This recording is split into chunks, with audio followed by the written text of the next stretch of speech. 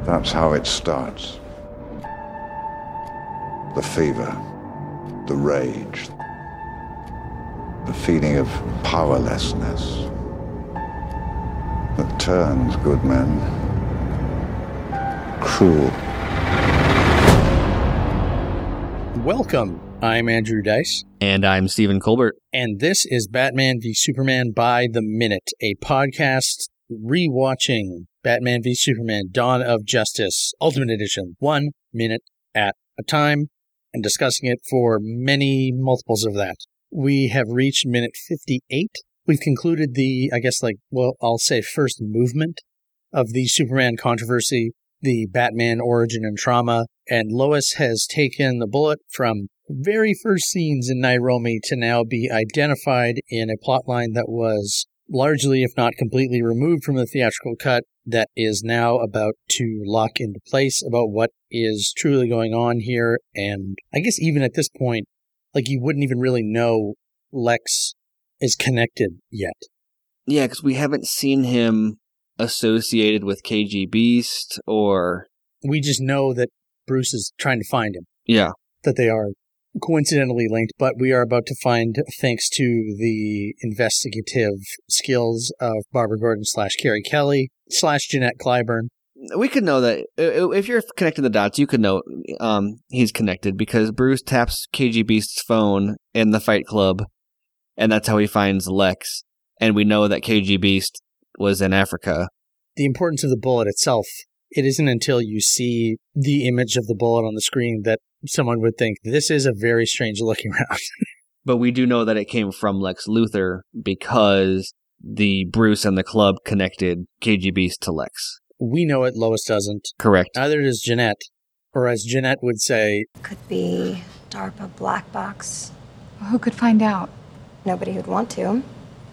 Maybe they gave them out to the rebels to test in theater. Using live soldiers as guinea pigs? And this is what makes you such a good reporter. Stuff like this still shocks you. I don't think it's ever actually stated in the movie, but yeah, I guess I always assumed that this was Lex using Kryptonian metal to make bullets. Yeah, that's an interesting thought. I never even put that together. Because she says she's never even seen a metal like this. Oh, true. Maybe that would make... So he was trying to make bullets that could defeat Superman. Yeah, I was always assuming that it was a sign that Lex was trying to weaponize Kryptonian material. Right, which is something that we know he was from the official prequel comics that were partnered with Dr. Pepper, which is the best way to expand canon. I don't know if it was the Dr. Pepper one or the Doritos one, but but we did.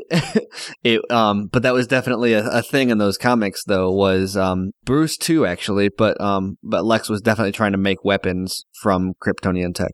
If you were wondering why, I think Jeanette comes through with a suggestion that is actually not that strange to take ammunition and hand it over to rebels, as opposed to the military. I assume the military would not be having, a tag day for please give us any bullets you have, but supplying the rebels with ammunition to test them, and we get to look at what happens when these hit people.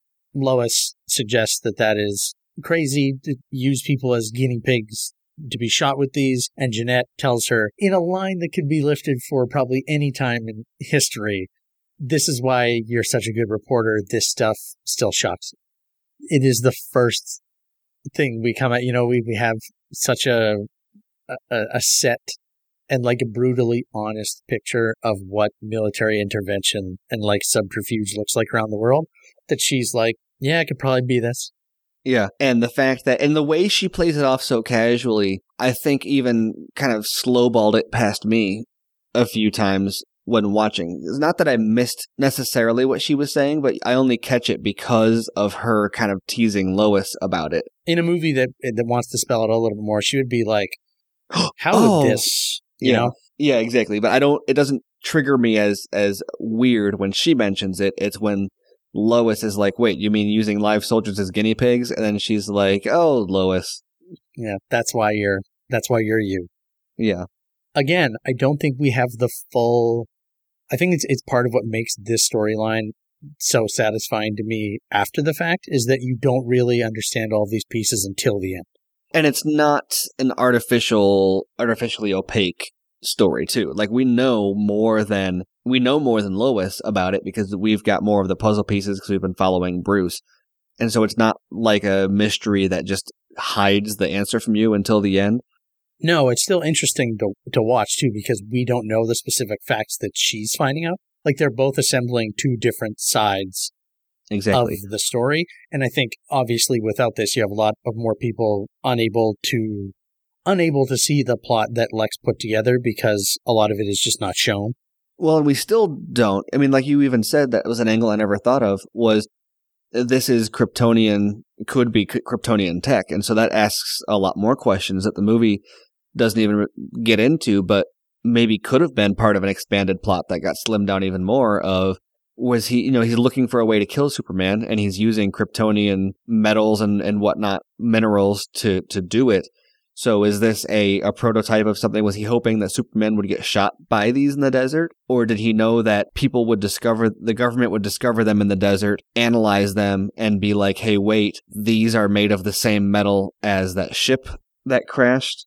Because there's an element of, we're blaming Superman present throughout this that would kind of capitalize on that. And for time, maybe that was cut out. Or maybe it's just I don't know. There's all sorts of extra details that could add to it that it doesn't get into, but I think merits additional exploration.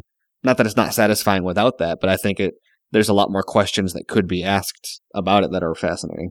The fact that Lex outfitted his men with Kryptonian bullets says a lot in itself. Well, because even if someone were to trace it back to him, like Lois is tracing it back to him, obviously, but if anybody else were to try to trace it, it would have gone back to Superman. Yeah. Right? They wouldn't trace Kryptonian bullets to Lex, they'd trace it to Superman. That's enough lab work. Let's get into the real high-paced, energetic backdrop of the Daily Planet offices and the desk of Clark Kent. Clark, that's what makes you such a good reporter. Stuff like this still shocks you. He can't get anybody else interested in this story, but it's kind of, he's the only one that seems to be kind of offended by or concerned about this. And it's very similar to, it's something that he, I think, goes to show that sort of Superman character, or maybe a little bit of Lois rubbing off on him, or both, of like, this is not okay. Why does nobody care about this as much as I do? So it's great to cut straight to that from Jenna Malone kind of almost patronizing Lois like that. Yeah, and it's a nice reminder that despite what some other people might claim in this movie, I do give a damn about Clark Kent taking on the Batman. Yeah, exactly. I mean, you bought a ticket for it. I will point out that Clark is visiting the Gotham Free Press. Good journalism being done all over the place. But I really, really I took screen caps of all of this stuff. There are a few things that jump out. Have you gone through the screen caps and read all of this? I started to, and then I was like, you know what? That's the kind of thing Dice is going to do, and he's going to be way more thorough than you. You can use your time better looking at something else. Apparently someone else at the Daily Planet is doing their job here, because there's a Daily Planet story mixed in here. But the first one that Clark goes to is from the Gotham Free Press by B. Elliott, Batman acting as judge, jury, and executioner. Important to remember those words as words that Clark has searched and is reading on the computer at his work for reasons to consider going forward. But has Gotham's caped crime fighter gone too far? The other one that jumps out, dozens of criminals marked with the Bat brand. This is from the Daily Planet story, so we know that someone else is taking interest. But the line below the title on that one is Victim Safety at Risk within Gotham's notorious Blackgate Penitentiary. The quote-unquote criminals that Batman is bringing in are being referred to as victims of the Batman. Like, it is the first time that I think I might have ever seen someone refer to the criminals who are beaten by Batman and left for the police as his victims. Mm-hmm. Raises the stakes of what we're talking about. Again, this is the Daily Planet, not Gotham. So for contrast, the Gotham story, has Gotham's caped crime fighter gone too far? Like, if you compare just the tone of those two things, Gotham knows more about him than one might expect. But I think we also get the date on the computer, which tells us that like 20 or so days have passed since the library fundraiser. Okay. Which, again, we kind of talked about. You wouldn't know how much time is passing here, but it is weeks. So, I will recite for you, Stephen, the article by B. Elliott, if I may. You may. Accompanied by a photo of one such bat-branded victim. A controversial crime deterrent allegedly being employed by the Batman, no bat vigilante, by the Batman, is raising new concerns over vigilantism in Gotham and the issue of prisoner safety within our troubled city's crowded prisons. Within the past month, there have been 18 reports of violent criminals unwillingly being marked with bat brands, a large bat symbol burned directly into their flesh, seemingly for the purpose of attracting violence from other prisoners. Perhaps most disturbing is that many of the victims received their brands before even facing trial for their alleged crimes. We then have a quote from Harvey, but we don't know if that is from Dent or Bullock. The quote from the inside of the justice system here: Batman is acting as judge, jury, and executioner, and the GCPD seems to be complicit. If the GCPD endorses masked vigilantes as our city's watchmen, who watches the watchmen? A person watching this movie is not going to be expected to read this article, but I think the fact that it is read there for me to read now to you and pass on the way that that Batman is being seen by police, by the justice system, by the press in the city, potentially, I would assume, the district attorney, who is in Bat lore a good guy. I mean, 20 years in Gotham, how many good guys are left? Are you sure that's we don't know Harvey where Dent? We don't know where on the arc we are here with this. But, and also how they are seen by people outside of Gotham. People from across the harbor, where things are nicer. Criminals are being marked with the Bat brand and being made victims of, with their safety being put at risk within Gotham's notorious Blackgate Penitentiary. And we cut to what looks like a mercy. Our friend Caesar from earlier in the movie, who was a victim of one such Bat brand, has been, I guess because he'll die if he gets put into the Gotham prison system, he is being brought to Metropolis instead. Well, don't they also say that there's no room in Gotham? Well, they said consider yourself thankful for taking your branded ass. So it's implied through the language that they use when turning him over that this guy should be lucky that he's in Metropolis, because if they put him into Gotham, he'd be dead. It's hard to accept a different version of Batman, Batman who has fallen, who has slid. But if we recall back to those scenes with Alfred, saying new rules, everything's changed. Whether or not Batman is marking these people to be recipients of more violence in prison, it's what's happening, and he's not doing anything about it. He's still branding people. That's a really weird... I know the movie doesn't get into it. I don't necessarily think it needs to, but it is an interesting question about how is this associated? How is this a result of Superman appearing? And what was his intent behind it? Because obviously he's not coordinating for these people to get killed in prison. So what was the purpose of the Bat? Is he continuing branding people because he knows that they're dying, or does he have some other purpose behind it, and that's just an unfortunate consequence? I think Caesar's... We're going to get another insight into who and what Caesar is that will kind of make that conversation a bit richer to have. But I guess I always assumed that this was part of Batman, like, upping his own game in terms of, after that scene that opens the movie, it makes sense to me that Batman would find a way to broaden his influence beyond even himself. That there'd probably be a psychological reading of him finding a way to mark people after that happened. But I always took it as he is marking these people to send a message that is more brutal, that is more extreme, and more, quote unquote, legend level. Like, he's building an urban legend around Batman as more than just, it's not what I do, it's what I leave behind. Yeah. So he's angry and he's hunting. Yeah, and I want everyone to know that we met and that I traumatized you, and now you're marked. Yeah. And then on top of that, let's just say, for whatever reason, if those people end up getting killed in prison, I would believe that the Bruce that I've seen in this movie so far, would say that, one, those people are probably deserving of it. Because we've seen, it's human trafficking is the example we've seen, which is pretty extreme. Yeah. And two, not my problem. We've definitely been introduced to a Bruce that is not going to trouble himself with the suffering of criminals. Yeah, and they were killed by their own kind. Exactly. It's not my problem. It's you. Well, you shouldn't have done it then. Yeah, it's not like he put a mark on them and then a hitman went and got them. No, we've always been something. criminals, Alfred. I mean, if I mark one because he deserves to be marked. Yeah, and it's other criminals in prison who are doing it to them. Yeah.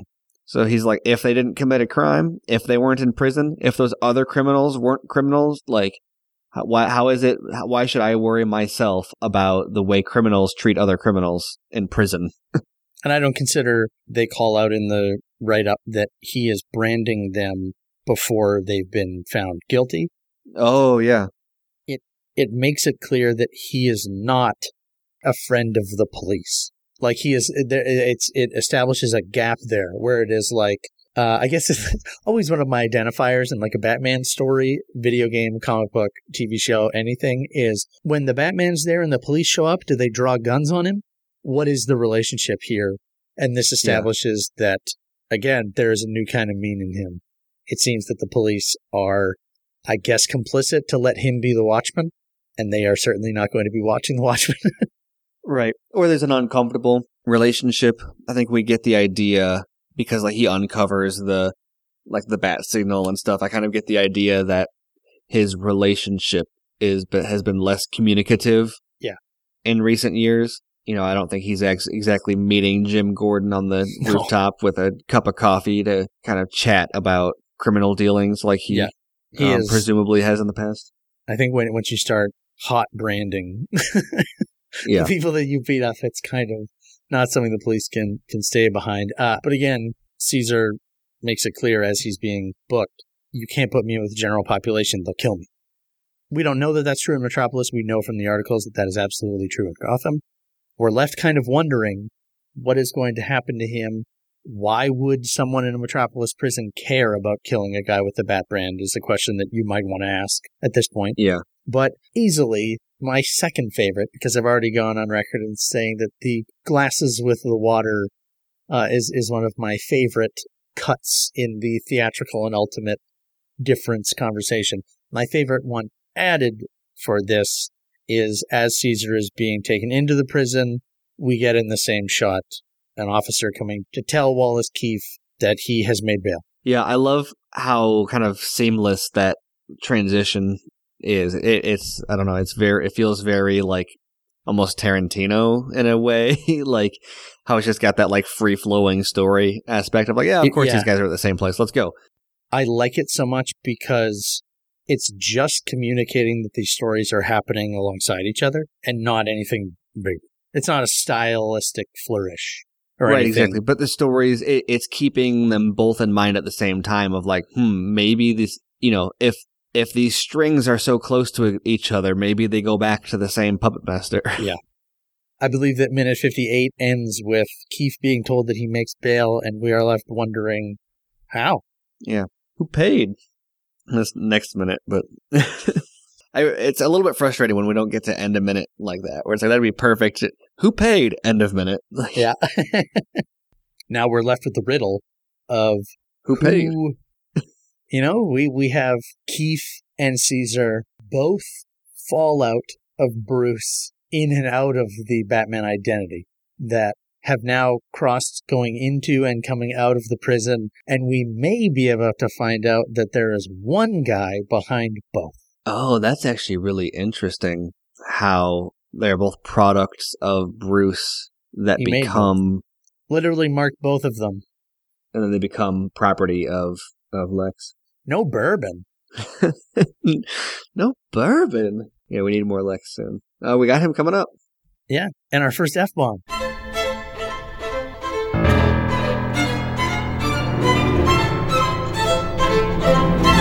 Man, you know what to do to people with this on them? He's on you. Let's go. Let's go. Let's go. He made bail.